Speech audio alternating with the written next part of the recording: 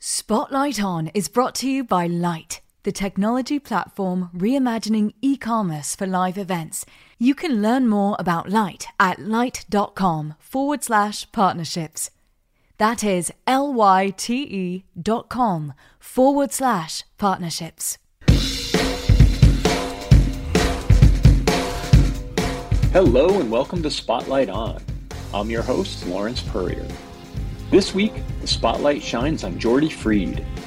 Jordy is head of partner marketing and strategy at Sony, where he works on their 360 reality audio product. A leader amongst the so-called immersive audio formats, 360 reality audio is a listening experience dramatically different from any other, including more traditional surround sound. The chief innovation is that the spatial audio effect is achieved through software, not hardware. As long as the playback service supports the format, as Amazon, Deezer, Tidal, and others do, all the listener needs is a pair of headphones. Jordy is Exhibit A for Spotlight On's thesis that there are many varying ways for people to make a life in the creative fields, not just on stage, on screen, or on mic. He also makes the case that who you know matters as much or more than what. I've known Jordy for just over 10 years through multiple roles, and our work together only gets bigger and more interesting as our conversation reveals. Enjoy. Morning. How are you? How are you? Good. How are you? I love your recording studio. So yeah, I was really taking this, fabric piece seriously. I like the noise deadening material there. Yeah. So, we actually have one of these closets. So this is our closet. Yeah, no, could be a room we could sell it. Yeah, I think it's a closet is also a home recording studio in New York. That's fair. Basically, yeah. Well, before we jump in, congratulations on release day for the David Bowie 360 content. Appreciate it. Yeah, awesome. Very exciting. Yeah, we made it. We made it. We crossed the finish line. Yep. We'll come back to that though. So where are you based? Based in Park Slope, Brooklyn. Okay. Yeah. And you came there via Philadelphia? Came there via Philly. I've been in New York. This is my 9th year in New York. Okay, so you're almost a New Yorker. Yeah. What's your criteria? My criteria is I own a car and I have to move it for street cleaning. So, okay.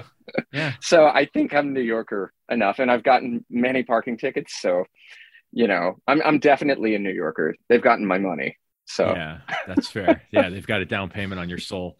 Yes.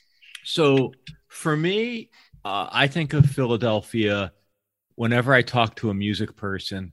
There's the obvious Philly soul connection, but it's also a great jazz town.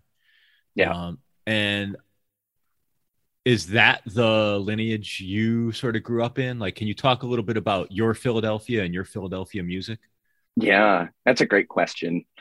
Definitely jazz. And it really stemmed from my dad. He was always, so just to actually clarify, my dad's an audiophile. So I grew up with my father always into music, but also high quality music.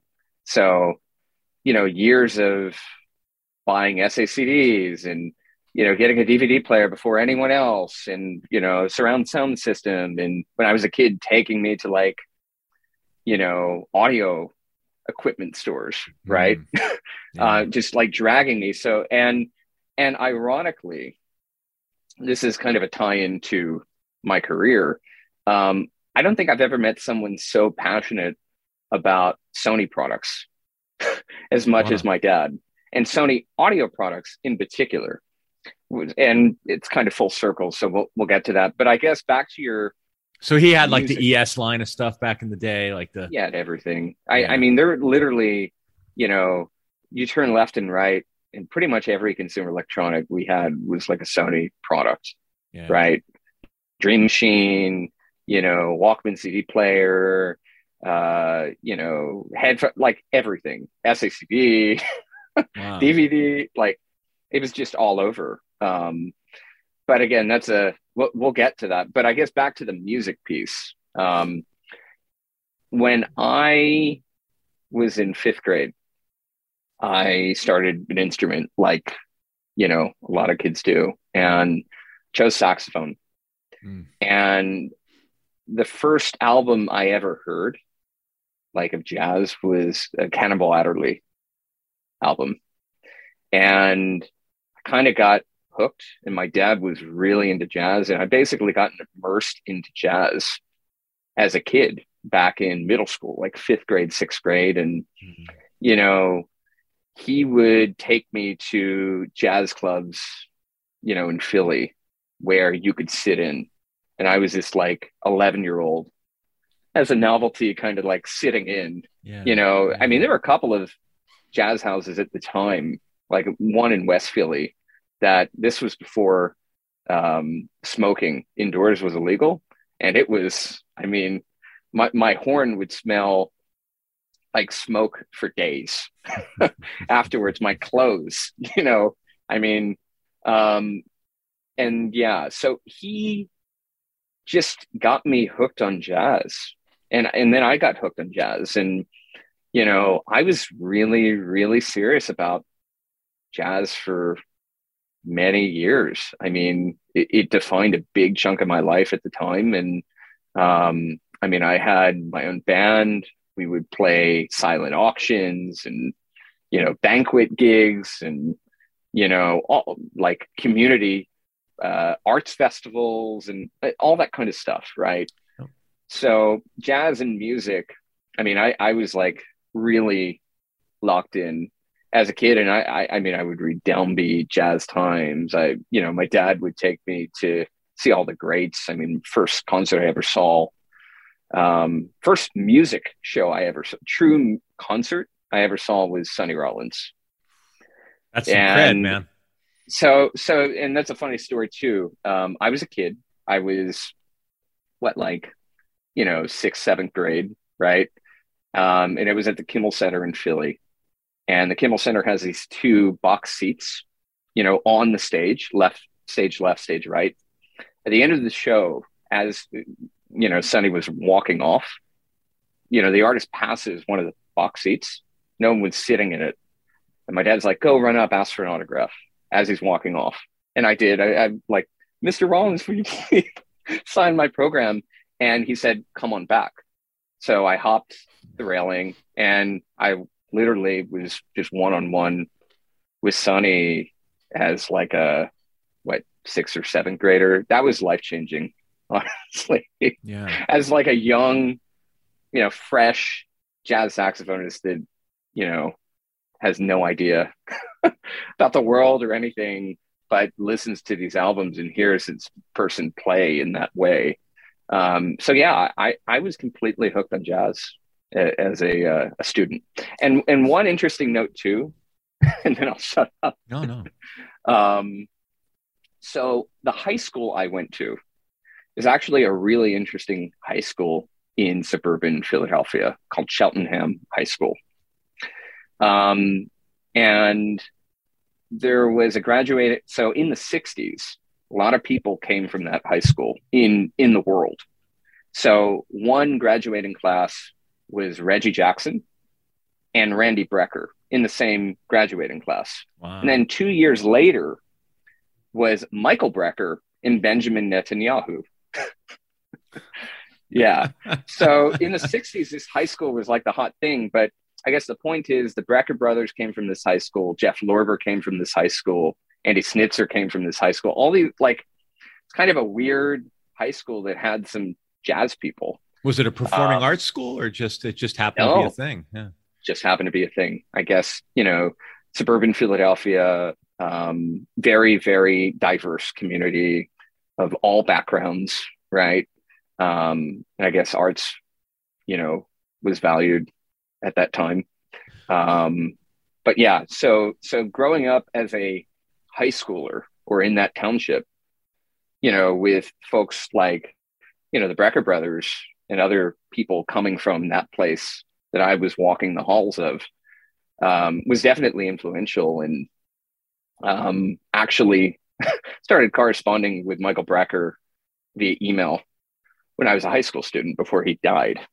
And know his sister and his kids and his family. So yeah, you're talking to a jazz head, basically. Yeah. Well, all right. Let's talk about that for a minute. So your experience with Sonny Rollins and being a kid going to shows resonates with me. Not because of my experience, but when I was still living in New York. So my son plays piano, and I would take him to go to shows all the time at the Blue Note, and we'd go see McCoy Tyner, 2 or 3 times a year. And the band always loved seeing a little kid in the audience. And he had very similar experiences where the band would come talk to him between sets, or after the show, they'd say, "Oh, come sit and talk." And, we have little doodles they made for him. Francisco Miller, the drummer especially, was always really into talking to him. And I think, that first of all, it's an incredibly generous and warm thing for the players to do. But I've always thought about that in terms of it must really be for a form that went through a period where it was sort of endangered. It's much more vibrant now, I think, but there was that period of time where it wasn't clear where jazz was going, or if it was going to really be anything other than a very niche genre. It had to be very exciting to see a young kid at those shows, and a kid not being dragged there, a kid actually digging it, Totally. It's special. And I mean, honestly, I guess as an art form, it's in a unique place to value that versus maybe other genres, to be honest, whereas a pop star, no disrespect to pop stars, but maybe it's a little bit different. It's more intimate. There isn't necessarily scale, for better or for worse, right? In terms of playing to 20,000 people, for a jazz artist. So, and I guess there's a history of lineage of, generational. It's generational, right? Yeah, there's always kind of the next generation and passing on legacy, keeping the art alive. That makes jazz kind of unique, right?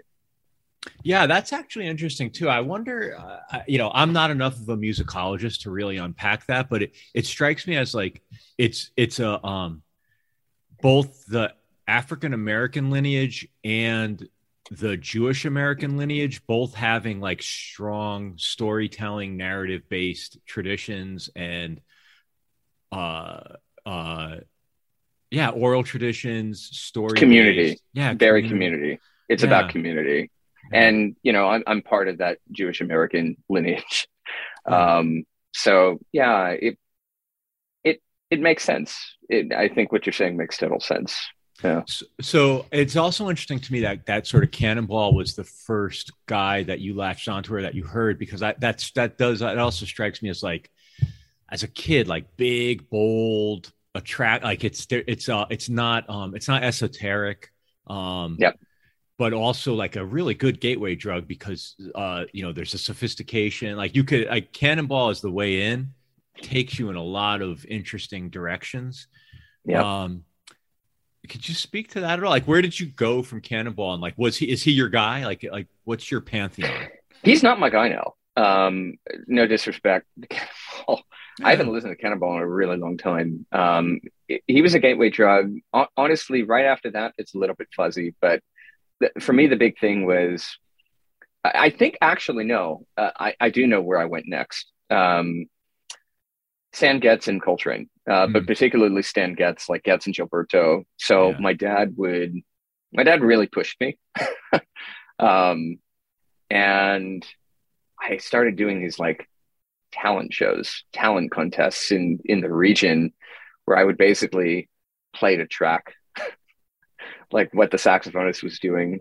And I had a really great ear, and I couldn't read very well at all from a music perspective, sheet music perspective. But I could literally hear something and almost play it back without much challenge. So I would hear these solos, if it wasn't too technically complicated, I wasn't doing like Love Supreme, but like, you know, Gats and Gilberto, Coltrane, My One and Only Love with Johnny Hartman. I would play the track, honestly. And then from there, it just kind of like gradually, grew into like Herbie and more modern stuff like, Joshua Redman, Branford, Marsalis. Yeah. And that kind of took me into high school. Right. And then I really started getting into fusion, like discovered Pat Metheny in high school through an album at the library that I took out, a CD at the library. Funny, right? That's so awesome. Yeah. Like, and other fusion like Steps Ahead, my high school had an EWI, believe it or not, so I was playing like EWI in high school. Yeah, I really went down the rabbit hole. And yeah, I was doing other stuff too, but music was kind of always the core, right? Was it a path of self-exploration at that point? Or did you have like, was there the person that was feeding you stuff? It became self-exploration. I struggled with ADHD. I was a little bit lazy at times, motivation, wasn't disciplined. Before music, I actually did 8 years of Kempo karate, where I got my black belt from age 3 to 11. Wow. And my dad realized that I'm a hyperactive kid. I am lazy at times. I need discipline. I had self-esteem issues. And karate was kind of first way to channel that. And then music became that. And I just so happened to have an ear. And it centered me in a lot of ways. Now he also pushed me too, but like, for someone with ADHD and, the potential to have gotten lost without the right kind of construction, that really focused me. And it was something I understood and was passionate about. And I mean, honestly, without that, who knows where I'd be today? Yeah. I might have gotten lost, Yeah, those are the years too, like 5th grade to 8th grade, like especially going into middle school, like those are the years where we lose a lot of kids. They're not babied the way they are in elementary school, and there's not like the big infrastructure a high school has.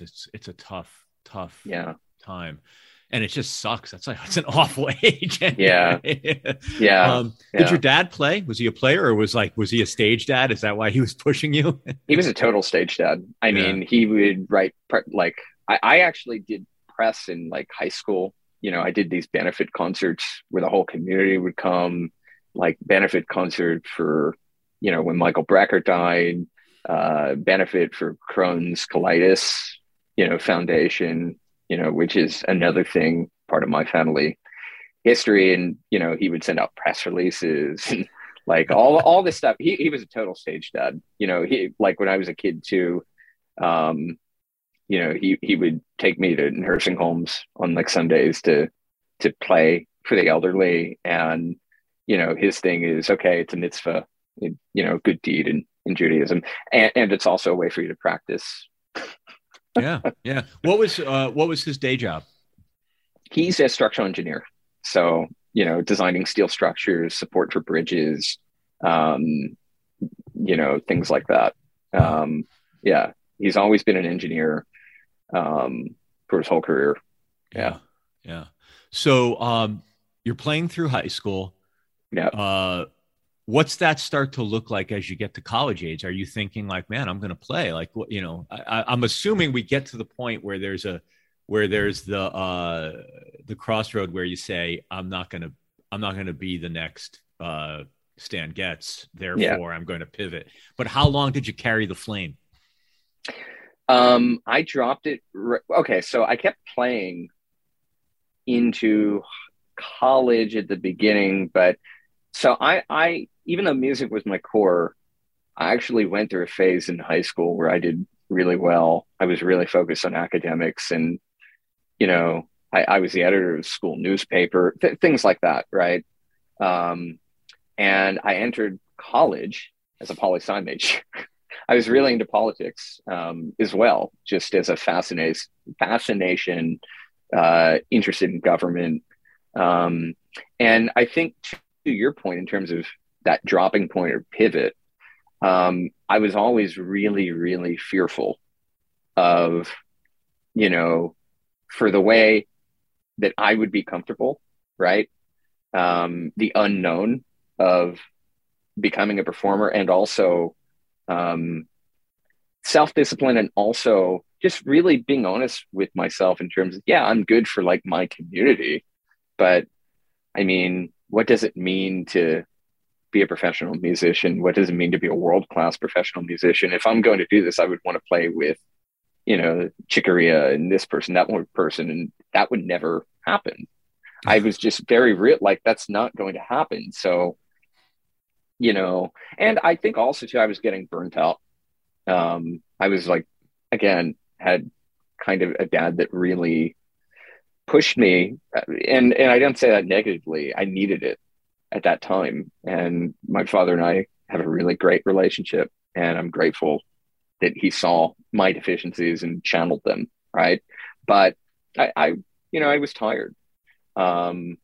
So I entered as a poli-sci major. That lasted one semester. And, and this is where it gets really interesting. You know, I didn't have, like, I was supported as a kid, you know, I'd support, you know, middle to upper middle class. You know, we weren't poor, we weren't wealthy, kind of just in the middle. But something dawned on me saying like, oh, well, I'm going to have to pay for stuff in the future. I'm going to have to pay for college. I wanted to go to an Ivy League school. I think I was like deferred or waitlisted at one or two. I ultimately decided to go to Temple University. Really, I don't think I was ready to leave Philly at that time. And also I was thinking budget, like, oh, an education's an education. It's what I'd make of it afterwards. So at least for undergrad, I'm just, you know, I'm going to do this. It's a solid school. But I realized, like, in my first semester of my freshman year, I was just going to class and doing extremely well. And I had a lot of free time. And I was like, I need to get my own job. I need to make my own money, and I need to get ahead in my career. And I was going through some personal things within that first semester. And later, towards the end of that calendar year, end of 2008, I was like, you know what? I'm going to start my career now. I want to work in the music business. I don't know what it means. I want to work in music. I don't want to be a performer. So I'm sure there's like a business side of this thing that we call music. And I want to lean into that and explore that. So I started January 2009. I was second semester, freshman year, 18 years old. And that's when I started my career. So I first started with kind of two things. Started on air. They put me on air at WRTI, like the jazz station in Philly, not a student station, like the jazz station. The GM of the station had seen me play and was like, you know, jazz, you can be on air. You don't need to like do data entry. So I did like 2 months of shadowing board ops and things like that. And then I did 3 a.m. to 6 a.m. shifts. Nice. Also 12 to 6 a.m. shifts, and sometimes 12 to 3 as an 18-year-old. By the way, that's like, you made it. That's the pinnacle. Like, those are the jazz hours. That's when you want to be playing jazz. Yeah. So all the people in nursing homes would call during that time. Prisoners. Like, yeah. And in parallel, something really interesting happened. I was Googling and researching all these companies that worked with some of my favorite artists. And I came across a couple companies, came across one company in Boston. It was an interesting story. I'll get to that later if we have time. And then I found one company that happened to be right outside of the city in a little town called Bala Cynwyd, where my grandparents lived. And also I looked at the address and it was down the street from where my parents got married. Oh, wow. And so I sent them a cold email, like, I know this jazz musician, that jazz musician, I've done this, that, blah, blah, blah. Emailed everyone in the firm, very small firm. No one got back to me except for one person. And they said, oh, just come on in. We don't have an internship, but like come in, like, you know. So I took the train, like a regional rail, walked in a snowstorm to get to this place for an internship that didn't exist, like January 15, 2009, 5 days before, I guess, Obama was inaugurated. And I was like, I want to work for you guys. This firm, DL Media, represented Blue Note Records for 20 years and a bunch of other very well-known jazz musicians. And for me at the time, that was creme de la creme. And it was supposed to be a summer internship, right? And this was January. And I said, well, I want to start now to prepare for the summer. So I started February 27, 2009. Wow. And I stayed there for almost 5 years from that date.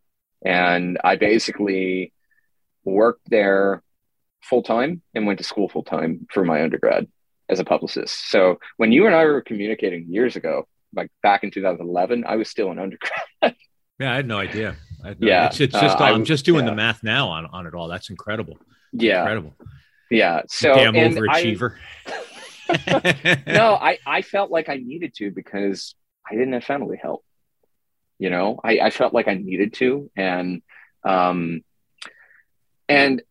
did get a little bit lucky because the firm at the time stopped consulting Blue Note Records based on the EMI acquisition, and they were kind of going through their next phase after 20 years of working with Blue Note, which obviously financially I'm sure was a big piece at the time. I mean, the firm's still running and doing great now. I'm still, I keep in touch with the owner, my old boss.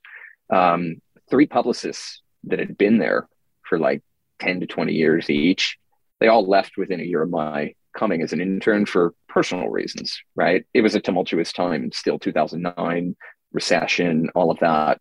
And then the owner took a second job running a festival in Portland, Oregon. So he was commuting back and forth. And I was kind of the last guy standing. Wow. And ironically, as a, editor of school paper and someone who was really comfortable, talking to people and writing and performing, if you will, and I say that with quotes, being a publicist was really natural. Yeah, sure. For that skill set and my personality. And it just, within a semester, I shifted to become a comms major. Yeah. So I got my degree in communications while I was working as a publicist. All right. So there's probably about, 5 or 8 years that will lead us up until the Sony role.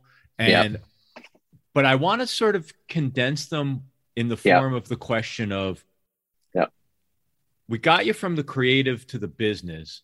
How did you get from the comms part of the business to the true business part of the business? Like what's that evolution for you? And what was the attraction in that? Because I would imagine from what you're saying, you probably could have had a really successful career as a publicist or solely in marketing. Like, what's that evolution and what was attractive to you in that? It's a great question. And I know exactly the answer because I can pinpoint it. Towards the latter part of my time at that firm, PR was becoming more challenging with digital transformation, outlets obviously going away, things consolidating online. And I was really interested in impact, right?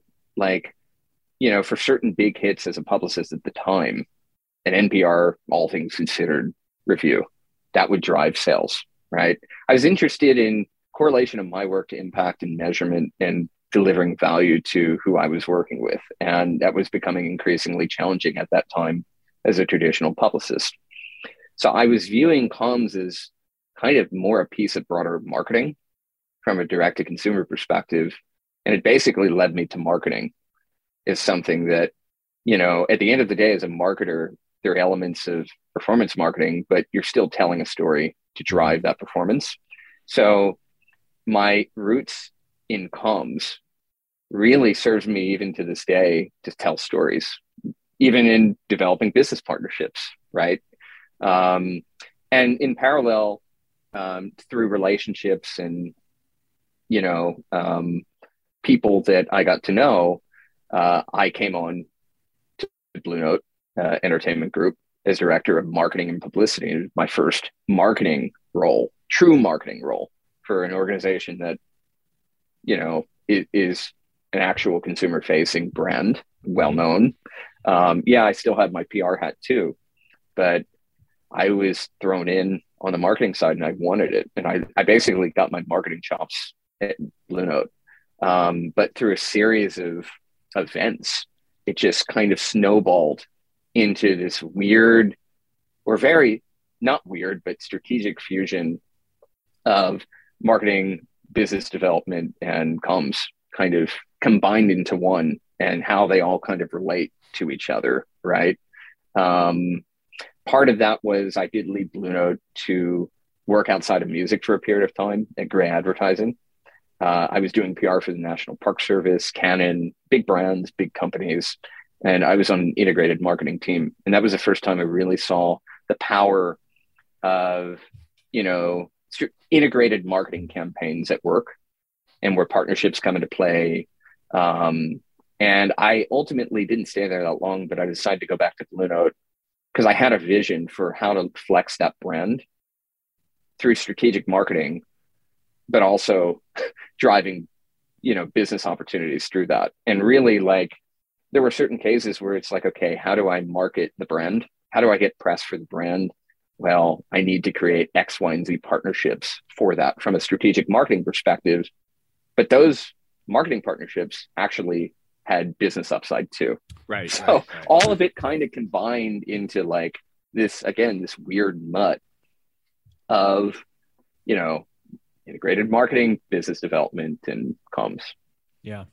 How aware are you in the moment when you have a gig, of what you want out of it in terms of your next thing? Or are you just fully in the moment and living that like, are you one of these people that has an aspirational career plan, or are you more opportunistic? How do you think about that? The role I'm in, honestly, I maybe didn't identify Sony in particular. But it was a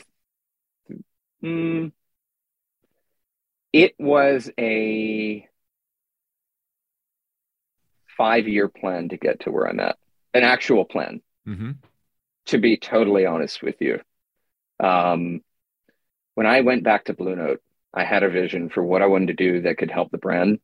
My dream was to work for a big brand that was well known in a marketing role. And I was going to create the proof of concept for building that true portfolio that would help that company, and also, you know, give me the experience and develop my background to get me there. And every deal that I made and every partnership we had during that 4-year return at Blue Note from 2016 to 2020 was kind of leading up to this role. And literally, you know, the biggest partnership of that time led me to this job at Sony. And are you in the midst of another 5-year plan now? Like, do you have a vision for what's next, or are you like, I'm going to do this for as long as the ride lasts? It's a little bit murkier, to be totally honest. COVID has complicated that. Really enjoying what I'm doing. Not that I didn't before, but I mean, it's a truly unique company. It's a special company. I have a lot of affinity for the company I work for now, because it's been a brand that's meant a lot to me at various points over the years. And I mean, you know, even within my company, there's so many things going on because it's such a diverse company. You know, we have the second largest label in the world. We have one of the largest gaming companies in the world. We have a major studio. We have electronics business. We have B2B businesses. We have, you know, ventures in, you know, the automotive space that are obviously very public. So I'm not saying anything, you know, confidential. So, and it's kind of, you know, thrived in recent years. And, you know, Sony's been around a long time. And so, I mean, I honestly don't know for sure what the future will hold. I sometimes think I know. the goal is to be a CMO one day somewhere, whether it's Sony or somewhere else. And I'm still a relatively young guy. Yes, so, you are. You whippersnapper. Well, so it's something you just said, goal. though, that resonates for me is the not only about the prestige brand, but the age of the company. You know, when I went to Warner Music, I never aspired to work at a record label group, even though I was around music and technology my whole life. But Warner in particular meant a lot to me, like as a music fan and as a music nerd and sort of like, you know, a student, I guess, of the modern music business. What Warner meant in terms of artist development and that era where Warner was the place where artists wanted to be, right? Like they knew that if you signed to Warner, you might have had a 10-year run to just get your career up, and they'd let you make 5 albums or whatever it was. That meant a lot to me. But it also, as somebody who came out of like small companies and startups and things that were bought or consolidated, I look at my resume and it's like, man, there's no evidence of any of the things I did. All those companies are gone. Bought, merged, whatever. And the idea that I could go somewhere that, you know, if you include Warner Chappell, it's a 200-year-old company. Yeah. The idea I could go somewhere and just have a little bit of impact in that bigger mosaic was really appealing to me. So I sort of get that impulse to sort of play on that stage and to be part of that canvas. But I would love to, if we could now, pivot a little bit more to the specifics of what you're doing. Yeah. And dig into the technology a little bit. Yeah. And where I wanted to start was, could you tell me a little bit about the genesis of the immersive or spatial audio space in general? Because for me as a business person and even as a consumer, I wasn't watching it emerge, and it seemed like it was just there one day fully formed. So could you talk a little bit about like, what is this space and where did it come from? For sure. It's a great question, right? And we're so in the moment usually that the genesis can be overlooked. So for context, I am an employee of Sony Corporation of America in a kind of partner marketing and strategy role to develop brand and business development. But I work, I mean, basically our team in the US is an extension of the Tokyo sound team. So it's a division within Sony Electronics Corporation that focuses on sound technologies. And for context, this organization, this team, right, can be traced back to the Walkman, right? And then everything since. So when there are new audio formats or standards, right, it's often coming from this team, mini disc, right? You know, SACD, this team was responsible for SACD. DAT player, that's true. I keep one on my desk. DAT Walkman. Okay. Wow. Okay. There you go. So there's a lot of history with this particular part of the company. It's one of the oldest parts of the company, to be honest, and one of the more iconic parts. And so a lot of the work that was done in the past was around conceiving new ways to experience music, whether it's through hardware or, you know, ways of listening, SACD being one of them. But, you know, the emphasis at the end of the day was either higher quality, more efficiency, or bringing you closer to the music in some way. And that's taken on different shapes or forms. I guess when you talk about this new product that we are focused on, 360 Reality Audio, I mean, it is an immersive music experience, right? You know, I guess you put it under the spatial audio bucket, spatial audio being kind of a generic term for, you know, feeling or listening to music in space. It's really an outgrowth of other surround formats, right? So if 5.1 was a standard, right, for surround listening or surround music, this is 5.1 on a lot of steroids and for the streaming age. And I guess what's really interesting about 360 Reality Audio is, Yeah, I mean, other formats have been launched to more or less fanfare from various parties over the years. The very unique circumstance we have now is we're living in a streaming and digital world where it's not always device specific, right?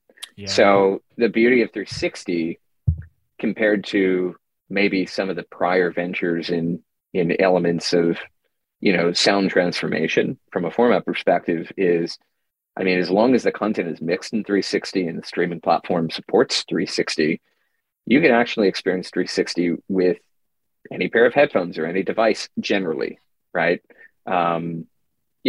I put an asterisk there because there are certain limitations, but the core, mobile user on a smartphone in any pair of headphones, if the content's mixed and the streaming service supports it, you can listen to 360 content. And for context too, 360,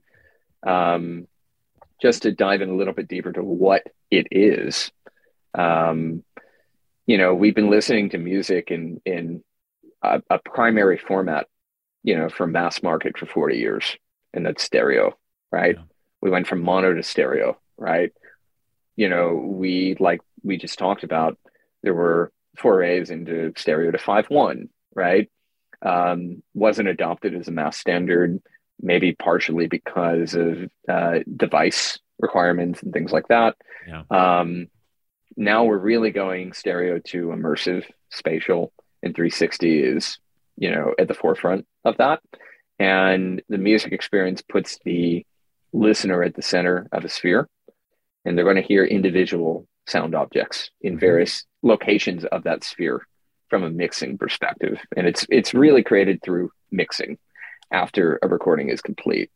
So the idea is you really feel like you're transported. It transports you. You feel like you're with the artist in the studio. There's clarity in a mix. There's a sense of losing yourself in the music in a way that really can't be achieved from a technical perspective with stereo. You might be lost in the music from a creative standpoint, and that's totally great on stereo. But 360, yeah, you can have that kind of creative emotional connection, but also like through the actual technical delivery, you're going to literally feel that in certain cases. Yeah. Well, there's a couple of things that are interesting in there. And I'm going to say some of it back to you just so it doesn't get lost on our listeners. Sure, please. So in one of our conversations over the last couple of months, I was trying to explain the 360 sort of capability to somebody. And when I said it to you, you said, oh, yes, that's exactly it, which was, I think about it in terms of like good, better, best. And there's sort of headphones, good. 360 sort of compatible, like the Sony headphones, or I don't know if there's similar headphones, but like headphones that are designed to work with the format better. And then probably out of reach for most people, but the installation that your team designed at the David Bowie pop-up location, sort of best, like an array of speakers, each sort of spatial component has its own output. Like that to me actually undermines the opportunity a little bit, because what you said before is the innovation, which is 5.1, I can't carry it around with me. 7.1, I can't carry it around with me. But this experience is really the opportunity in immersive music because it can come with me. And that's super exciting, as a listener, as a business person, I think about albums that I just can't wait to hear in this format. I think about records that sounded so great, even in the stereo sound stage on a great playback system where you could see where the music's coming from. But you talked about the mixing component of it. And, a week or so ago, we had Tony Visconti in that event we did together. And when I was talking to him offline, I was asking him about the mixing process and if he enjoyed it and if he thought it was interesting. Because I really wanted to understand from like a technical, Tony's not necessarily an engineer, but he's been in studios for 60 years. Like ultimately there's a gearhead component to what he does. And he lit up and he was like, oh yeah. He's like, it was incredibly fun. And he described what you showed me in the software, the sphere, and where you could place things. And he started talking about, I placed David's vocal here and I could bring it into the front and I could put the harmonies here. And you could see how the tools were not cumbersome limitations he had to get around to make these mixes. It seemed like, and clearly I'm not speaking for Tony Visconti, but it seemed like the way he lit up, that it was actually fun to work in the environment. Yeah. And I wonder, as a hardware software development process, like how did your product team, if you can speak to that, how did your product team get to that? Like, how did they make something that, I open up some digital workstation tools and it's like, oh God, I have to learn how to do this. Like you have to dig into the tool, right? It's like, it's not easy. It's not fun. And you actually don't use all the capabilities because it's like, I just want to do the things I need to do. Please stop adding features, do you have any insight into that part of the process? I can't say that. I can't speak to the tangible motivation, but I can speculate in a way that I think the team would agree and support. At the end of the day, we're working with creators. This is supposed to be a creative opportunity, creative venture. Yeah, there's a business element, but at the end of the day, if 360 mixes are done by engineers, those engineers are creatives themselves, right? And we're working with music. That's creative too. And with more canvas to mix in a sphere, there's more creative options as well. So when we think about this holistically from a motivation perspective in terms of ease of use for a creator, right? It's really to that point, it's a creative tool more than anything else. So when you think about the essence of what it takes to create a great 360 mix or a 360 mix in general, there's a lot of tacticals that go into the software and, other elements to optimize a mix. But in essence, not to oversimplify, you're taking sound objects, right? Because it's object-based audio.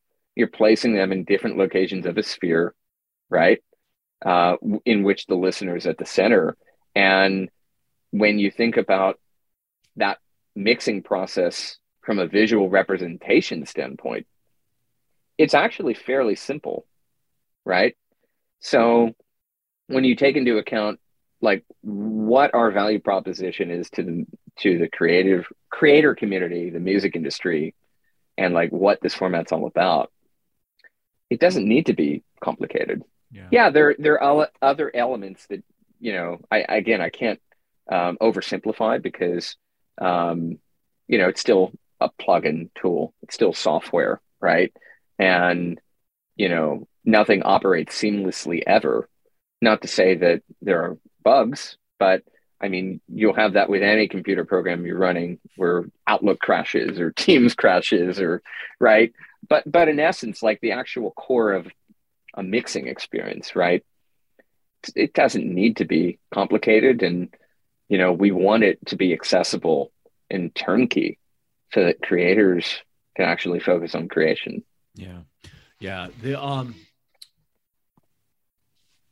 One of the things that struck me about Tony's comments was he said, let me back up. One of the things that struck me overall is how fast sort of the output came together for a lot of the content. And so just to provide 15 seconds of context for our listeners, you and I have recently worked on a project where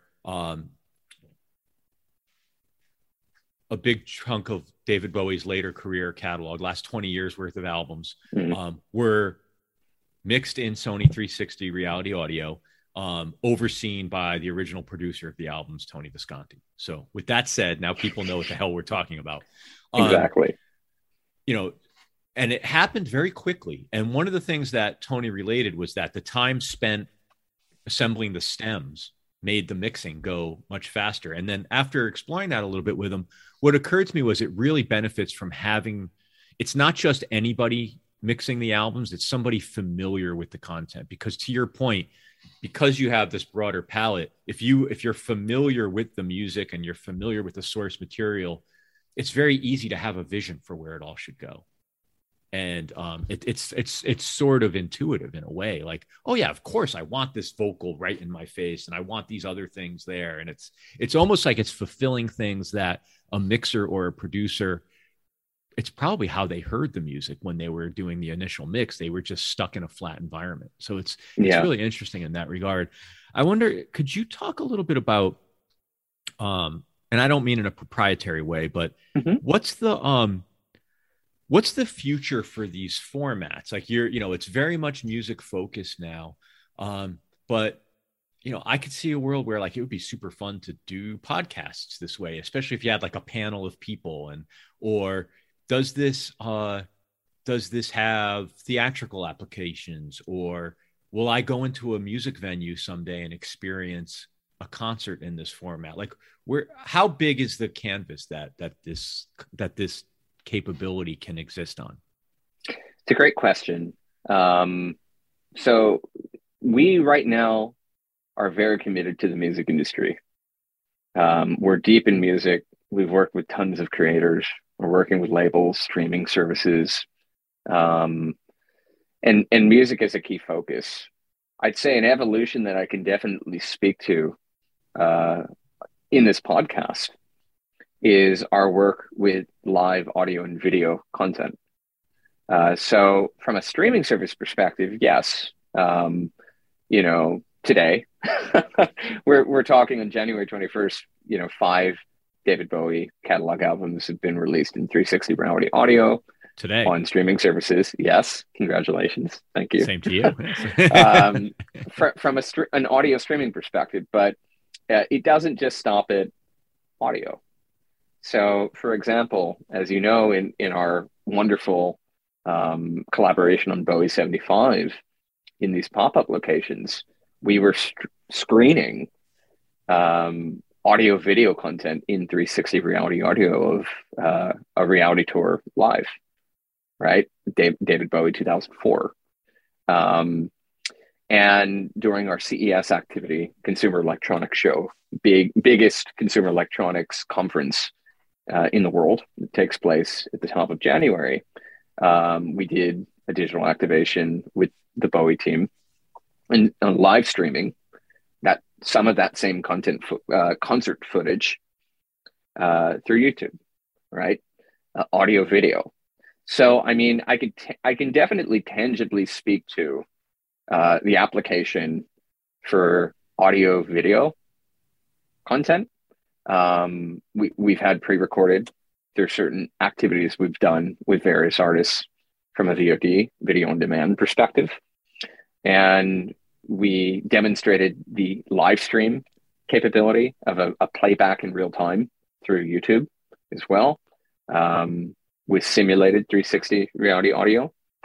So, I mean, that's an initial natural evolution that is definitely of interest to us, and artists are interested as well. Beyond that, I mean, the sky's the limit. Yeah. Is there a true live application, or, I think of an experience like walking through an exhibition, and they often give you the headphones.